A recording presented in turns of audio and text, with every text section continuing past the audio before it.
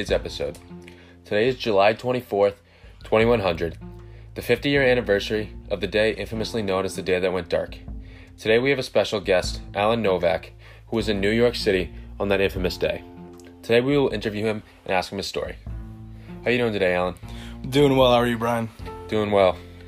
Alright, so when did you first realize what was going on that day? Honestly, right when I woke up, you could tell something was going wrong.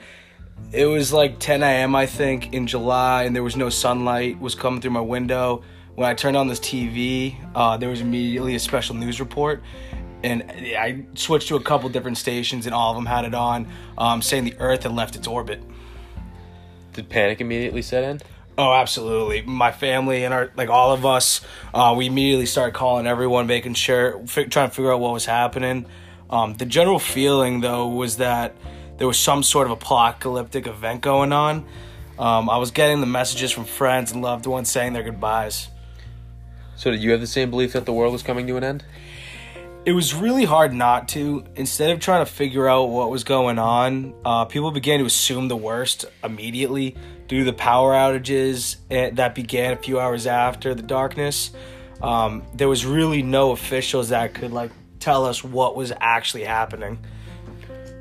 So I could assume with such craziness going on that there'd be some sort of hysteria in the streets, maybe in a city as populated as New York. Did you experience any of that? Well, there was no immediate hysteria because we didn't really leave. We were too afraid to. Most people remained in their homes. It was so dark outside that it really made it impossible to leave. And with no power, we just decided to stay in. It also became very cold very quickly, especially due to it being July. No one was prepared for the cold.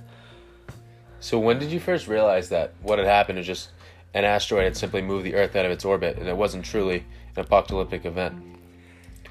Not until the power came back and officials started telling us what was happening.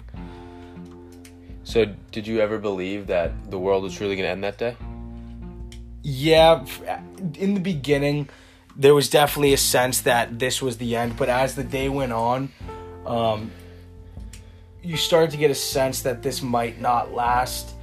And then eventually the power came back and we found out what was going on. All right, thank you. That's all the time we have for today. Thank you for tuning in with us, Alan.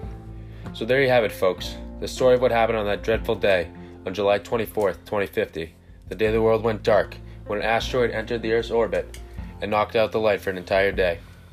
Tune in next time for another interesting episode.